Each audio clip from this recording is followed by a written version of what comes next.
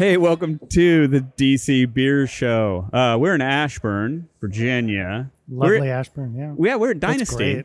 We're at the Dynasty Brewery Tap Room here in Ashburn, but we are not talking about Dynasty today. We're here with Alex Lynch. We are talking about Mieza Blendery. Yes.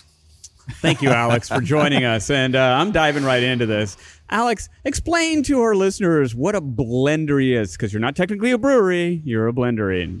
So it's a little bit of a made-up term, but then you could also argue that the Belgians have been calling themselves blenders for maybe a couple hundred years or something. So the way I like to phrase a blendery is you can divide beer making into basically two steps. One is like what's called wort production, or what a general brewer will call brewing. You know, you're grinding the grain, you're mashing, you're boiling the liquid, you're adding hops.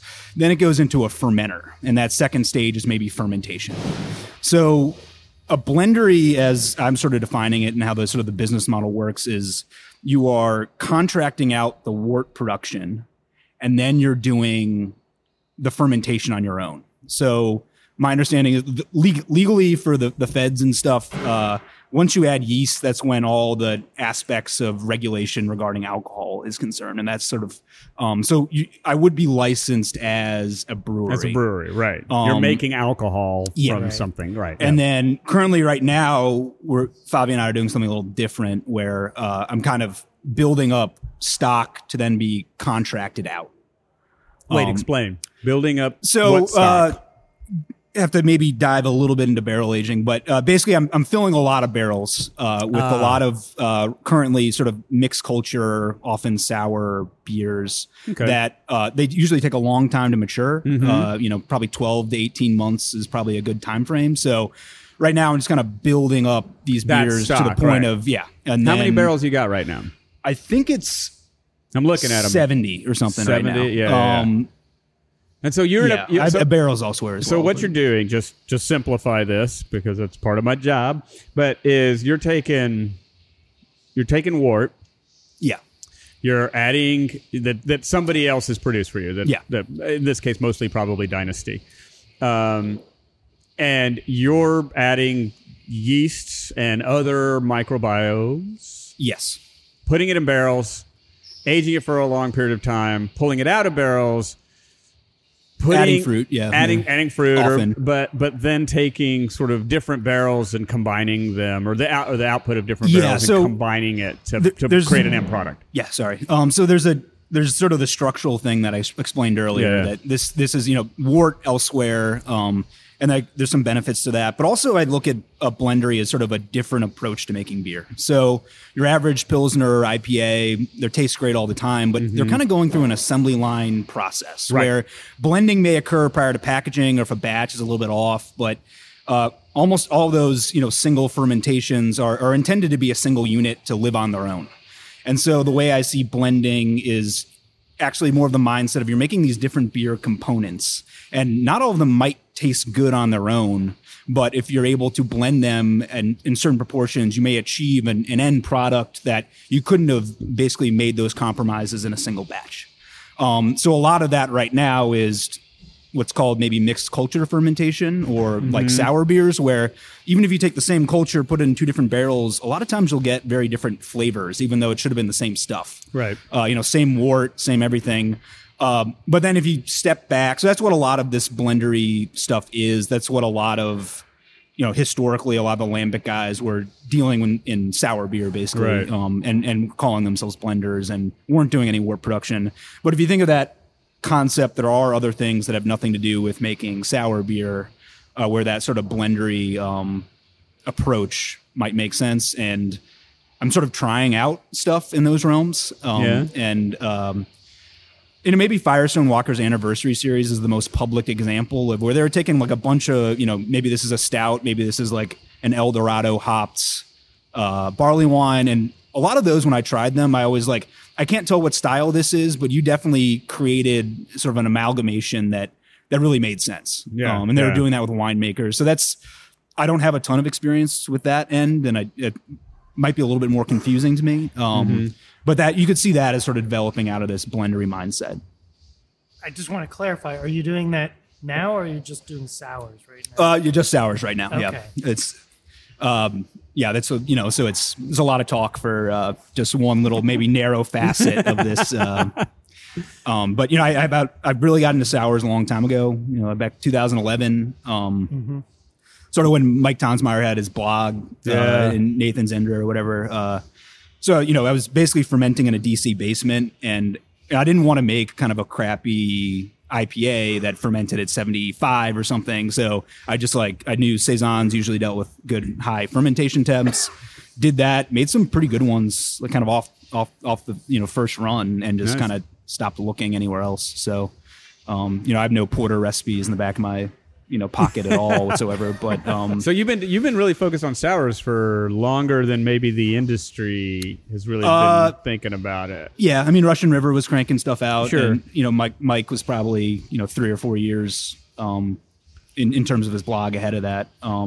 So, and I had a great sort of unfinished basement that belonged to no one else that I could take advantage of. So yeah, it's been a focus for a while, but not on my own terms, I guess. Yeah. So. On the website, what you say is you're focused on mixed and spontaneous fermentation, oak vessels, and expressions of terroir.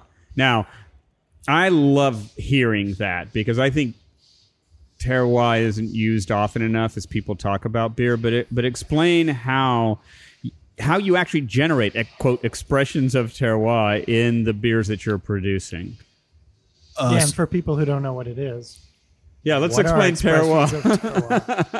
I'm not an expert on this, but a lot of times it's a sense of place, and it really came from the wine world more or less, where they try to, sort of say like the soil and the environment and all these things made this, might be the same grape, but it's behaving very differently in this area. Yeah, I'm going to jump in because I think terroir is an interesting concept that I've been spending a lot of time on over the last couple of years in a variety of different ways. And I'd like to just offer my thoughts on this because terroir is very focused on wine, right? The exact same grape can be grown in 2 different locations. Terroir refers to the differences in the flavor of the outcome of that grape based on things like you said, Alex, the soil, the climate, the rainfall, all the things that localize that. It's why 2 different Cabernets taste completely different in a lot of ways, right?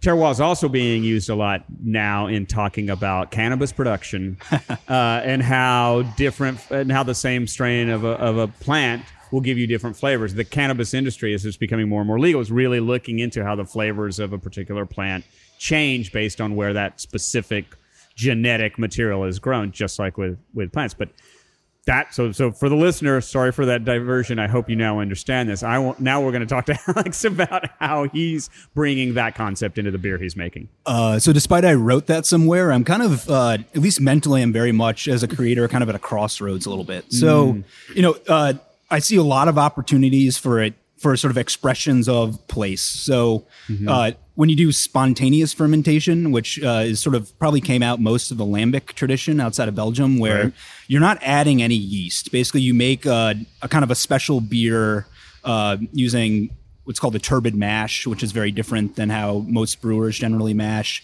You're adding aged hops. Almost every beer people actually like are using new fresh hops. But you're kind of those things probably lead to creating something that when you just leave it out in basically a pan and let it cool out overnight after the boil, whatever kind of falls into there, it's sort of a good base so that fermentation actually comes out well. Right. I've done a number of these on a personal scale, like personal barrel fills in a basement, and then I was able to get a couple batches in at Dynasty this year. Nice. So just like opening it up, and so natural fermentation. Yeah, we used a converted, an overly sized, basically hop back. So Dynasty has basically a 10-barrel system. They have like a 6-barrel hop back. So there's a lot of debate online that basically there's sort of the general surface area of the tank that's important for the rate that it cools off, and then there's also the surface area of like liquid exposed. And I didn't have room for a cool ship just to use twice and leave somewhere. And it's nice to use that money elsewhere. So we used Dynasty's Hopback, and it's pretty good on the total surface area, including the sides. But it's probably not true to style or something, or at least true to imitation of the surface area. So they seem to have done okay so far. So But that's an example of terroir where the microbes came from this one area. Right. Another area where I do see a lot of potential is with using fruits. So I kind of look at fruits as in sour beer as sort of a unique method of preservation that might actually add something to the whole culinary landscape. Because right now there's all these cool varietals out there that probably just don't make it to the grocery store that well. Either it's the agroeconomics or just the branding is tough. Even if you have this killer peach that has something really crazy that people go crazy over, it's only in that farmer's market for like a week and a half. Yeah. And so with sour beer, the acidity's heightening the fruit the same way like salt, sugar, fat kind of do on a general level. And then, but the aromatics are being kept around more than I think in a jam or something like that. So, working with other local producers and really playing with those varietals that people don't know about, but can be preserved in a beer for like up to a year at least. Wow. That's an opportunity for both the growers and the producers that really might showcase, the Mid-Atlantic as an example. But then the other side of it is, I think, especially in the wine world, I would argue that maybe a lot of these guys are getting overly terroirist. Not terrorist, but terroir. Where, they're starting, if you look at maybe the French, I'm going to butcher this a little bit, but the French appellation kind of method, like, you can't be branded of this area. You have to be doing certain practices and certain grape varietals are tied to the area. And maybe it's saying like, no, this is Pinot grown here. With these, so it's kind of like everything's being tied to this like just demonstration of place. Right. Whereas reality, when do you bring in the human creator? And so with sour beers, there's kind of a crossroads where we can almost go with like the mixologist route, where the cocktail world is like anything you give us, we will make an infusion with. We will make a simple syrup. We will blow it up. We will do anything. Money is no option. You just create something that's a mix and just make the best flavor mix you can. Yeah. The wine world and the opposite of like, show me this sense of place. I want to see where I'm drinking. I want to feel where I'm drinking kind of thing. Transport, this valley in a glass. And in sour beer, you can kind of take it both ways. And maybe some of the beers in front of you are like a little bit of a crossroads there as well. Yeah. That was exactly the explanation of blending, I think, that people can hopefully understand. It's a whole new direction, and the kinds of sours you're making are different than most of what's out there. So tell us a little bit about what we're drinking, just so we know. Yeah, so a lot of these start with this one. So we're starting with the R Rosé. Kind of a dumb name, but it was naming sucks. We all know that naming. It was an internal sucks. nomenclature of basically reverse rosé, which is sort of an explanation of what happened. So. This is sort of basically sparkling rosé meets gin and tonic. So I had done a grape sour beer in the 2018 vintage. Pulled the sour beer off the grapes. So whatever was done with the fermentation and the skins was kind of left in the vessel, and then I put more beer on it and left it for about 3 months. So there wasn't much fermentation going on, but you probably got whatever the skins and flesh were contributing, probably a lot more tannin compared to the earlier ratio, a lot less fruit flavor. So it was really dry. That's something I'm pretty excited about. And then it could definitely stand on its own because I don't know what craft brewers or drinkers actually want. It's like, well, this could be fun. So I added juniper berries, lavender, pink peppercorns, hopefully pretty judiciously. Like there were like 3 levels of trials of dialing in each ingredient, then trying to see what the blends are, doing a miniature blend of that, seeing how the flavors balance, and I think it'll never make people happy. But I've enjoyed it quite a bit. The interesting things I find about sours is that that people are much more dialed into how much sour they can take. So something that I really like, because I'm more used to pickled foods, for example, somebody else who's not into pickles, doesn't like pickles, will find way too sour for them. But I think this one particularly, the R Rosé is just sour enough, just tart enough, but there's a complex set of flavors, including that really nice sort of fruity but juniper-y thing in there. That and you definitely get that wine feel from it. Well, yeah, absolutely. Totally. And I agree. It's not super sour, but it's a nice level of sour to go along with the complex flavor. Yeah. What else you got? Tell us about something else. So another one is Moon Driven Sea, which is basically an elderberry. So it's about 50% elderberry sour beer with 2 different varietals of kind of dried elderberry. One had a lot more subtle cocoa jasmine almost, and it was a little bit more reserved. The other one was like almost Provençal kind of spicing, borderline oregano, thyme kind of funk, and then about 28% of Cab Franc, Virginia wine grown Cab Franc grape sours in there. That kind of gets overrun. Oh, not overrun. It's definitely a behind the player kind of binder. That the blend was infinitely better with that kind of playing the back end. But it's hard to pick out individually. So again, kind of dry. Very dry. Yeah. The pH on all these is kind of on the higher side. So not as sour as a lot of stuff, but then it's kind of fun to compare to the titratable acidity, and trying to pick out what actually people identify as sour or not is sort of a personal production debate. So to me, this is almost not sour. Yeah, I think that's like a 3.5 pH. Yeah. You definitely get the spice. Yeah. Oh, that's one of my favorite things to do is to give wine lovers tastes of sour beers, right? Because wine lovers traditionally, or at least the wine lovers I know, look down on beer. They don't understand it. You know, they're way into this Cabernet or that Pinot or that Merlot, or they hate rosés or whatever they've got, and they don't understand beers. And so I try to introduce one of the ways I introduce wine lovers to beer is by introducing them to sour beers. And I think what you're producing and the beers that I'm tasting are exactly the kind of beers I would want a wine lover to drink, to be able to understand how complex beer is as a product and as a creative thing compared to wine. Because that's the argument I always make to wine drinkers. Wine is awesome. I love wine. Beer is creative in ways wine will never be able to be. And this is how. Like, you made these flavors, I would assume, with a vision in mind of wanting to create a taste and a flavor. Yeah.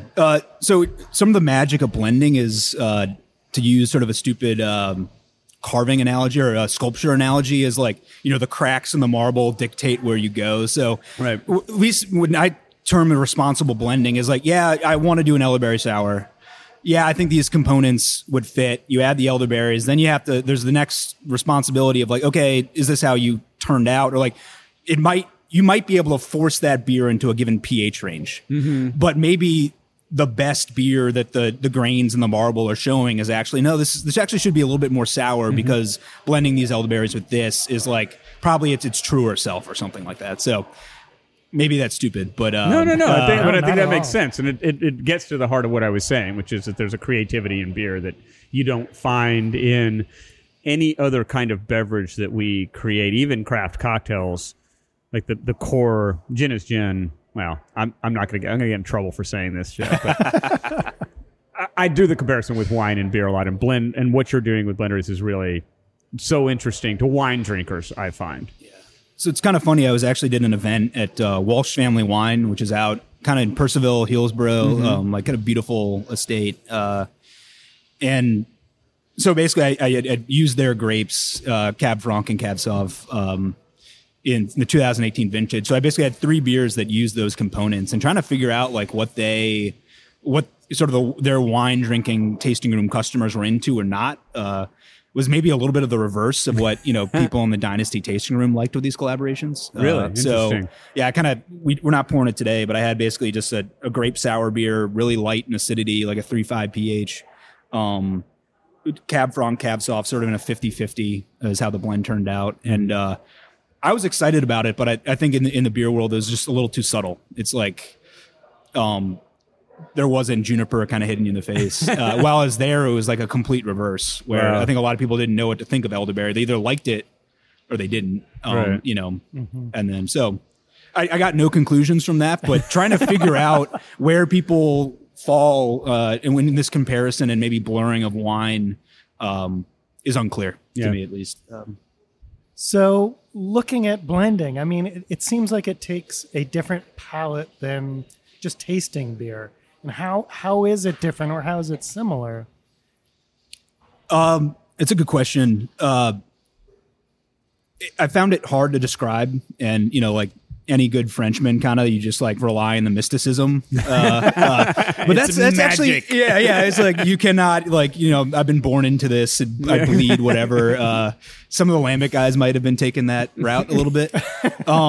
But that's sort of the most exciting part. And is the process of blending, where it is like a little bit mystical, where, it's not an addition game. If you like the flavor of this one component, add it to this, it might just go away. It might, there's maybe a slight off flavor. You blend it down to like, now it's 25%, and it's still that off flavor has the same resonance as it did when it was just the single component. So I'm sure there's science underneath this, but at least from a producer's level, practically, it's very hard. So it's all done by the palate, and you're kind of building these relationships, and you're getting palate fatigue as you do it a little bit. So it's kind of this like, and you're often relying on the gut, where later on you can justify via tasting notes as to what you liked and didn't. But oftentimes this is like these immediate impressions. It's like in basketball, your emotions happen, and like before you even like cognitively realize it. So there's a little bit of that going on.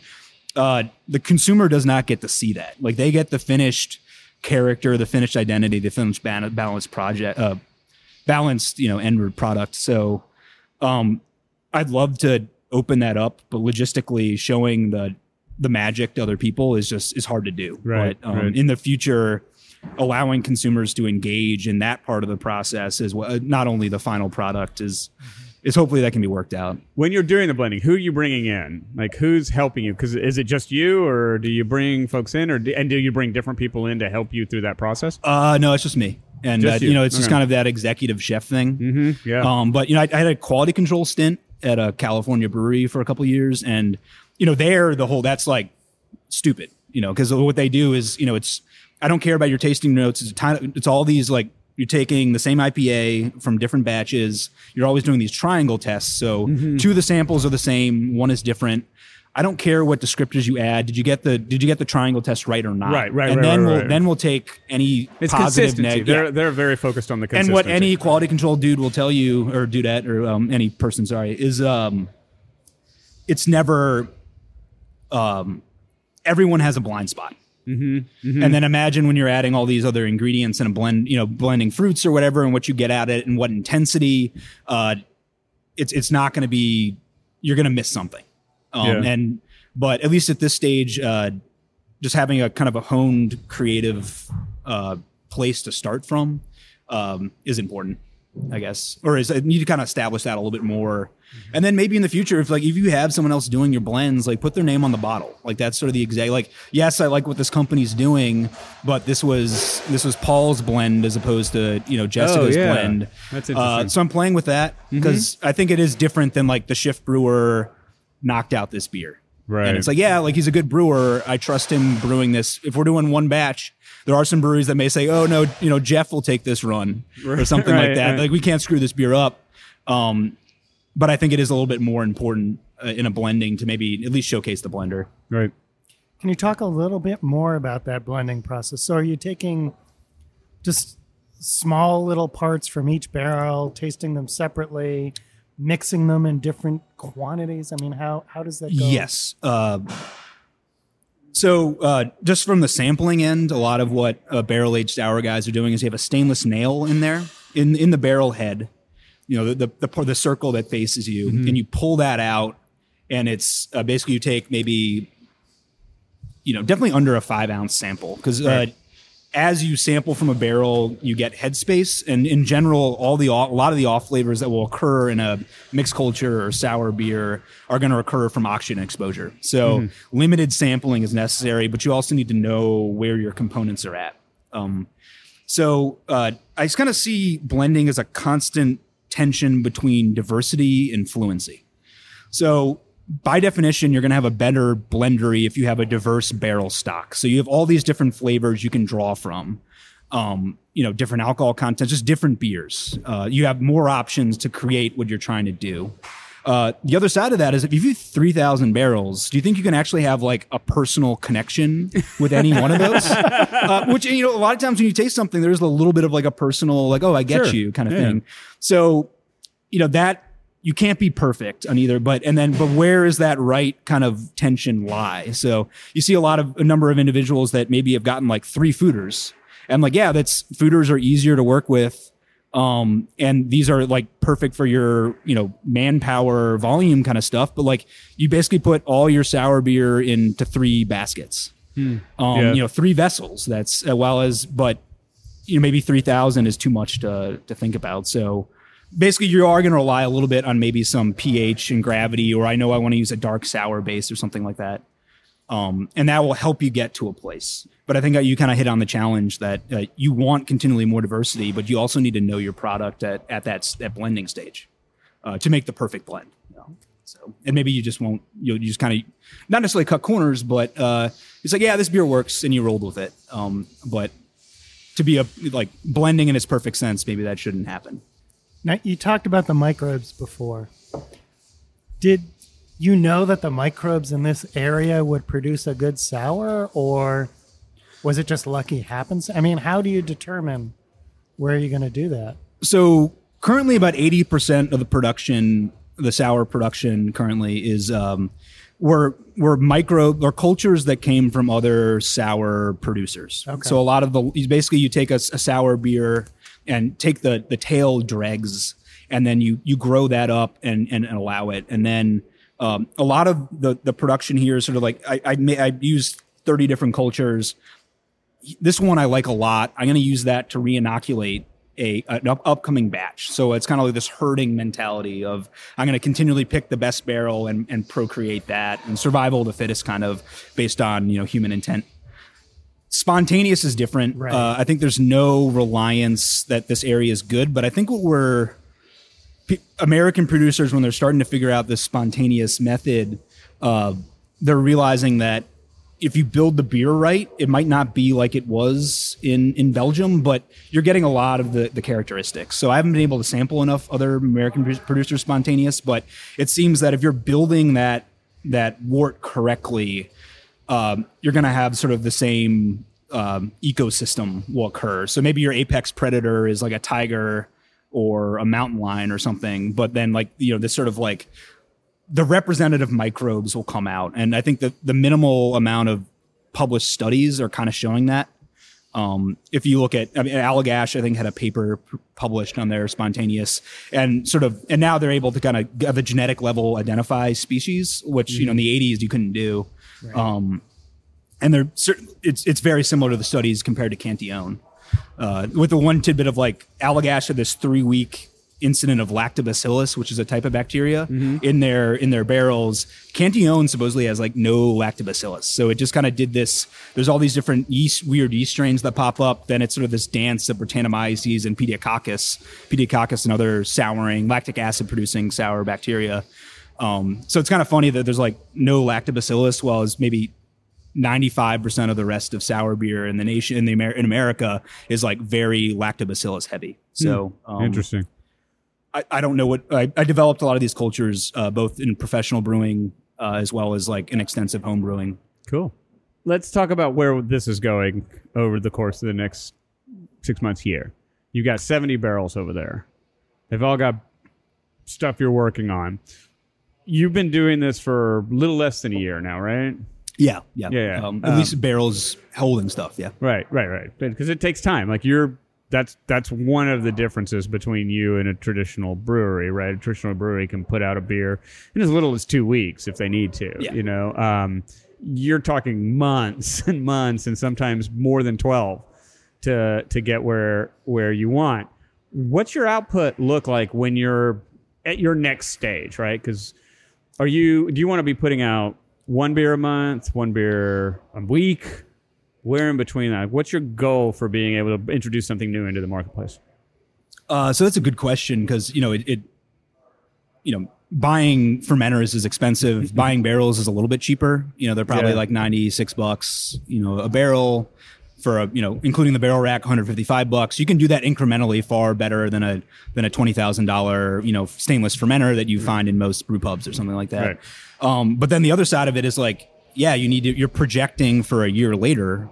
And I think you're just never going to be able to hit that mark perfectly. So a little bit is I kind of did the base numbers, and the stuff aging at Dynasty to be contracted out is a good starting place where maybe you'll break even in short. If you're producing sour beer at the margins they do and in terms of the internal numbers, how much to grow it and where is something I really don't have an answer for. And what's fun about the blendery is like the floor plan's pretty minimal. Like you basically just have a trench drain, a couple fermenters, and then a lot of warehouse space with barrels. So at least maybe you're not throwing a lot of money at other things that you'll regret later. So I'm probably at least doubling and then kind of seeing where the market takes you. And then the other side of it is the blendery, and especially in the DC, Virginia area, there's a lot of potential for maybe engaging in sort of ways to market as AKA like not necessarily a tasting room or a distributor. Right. Because the in short story is that there's bigger companies that are focusing on distribution. They get less margins, and then the rest of the craft beer world with kind of new tasting room laws are really focusing on catering their beers to that tasting room experience, and they get better margins on a much, much smaller volume, maybe like a tenth or something like that. So what I'm trying to maybe explore, and I think is how much did like a wine club-esque model work? And all these places, like, they make sense in terms of quality control, in terms of control rights to your brand. What's unclear, and the margins are probably better. What's unclear is how many people are actually going to sign up for any of this. Right. So that's sort of like testing the waters, but it's probably safer to start off in those avenues and then see how they go and build from there. Interesting. But that's a big question. Yeah, and I have to say, just seeing a whole wall of barrels is pretty incredible. I mean, it's impressive. It's a great It's site. 5 barrels high. Yeah. No, it is. We got to make sure we get some pictures and put that out because it's a lot. I got several pictures of them. Yeah. All right. Alex Lynch, thank you so much for sitting down and talking to us about what you're doing at Mieza Blendery here in Ashburn, working out of Dynasty Brewing Company. We really appreciate you being on the show. Yeah, thanks for coming, guys.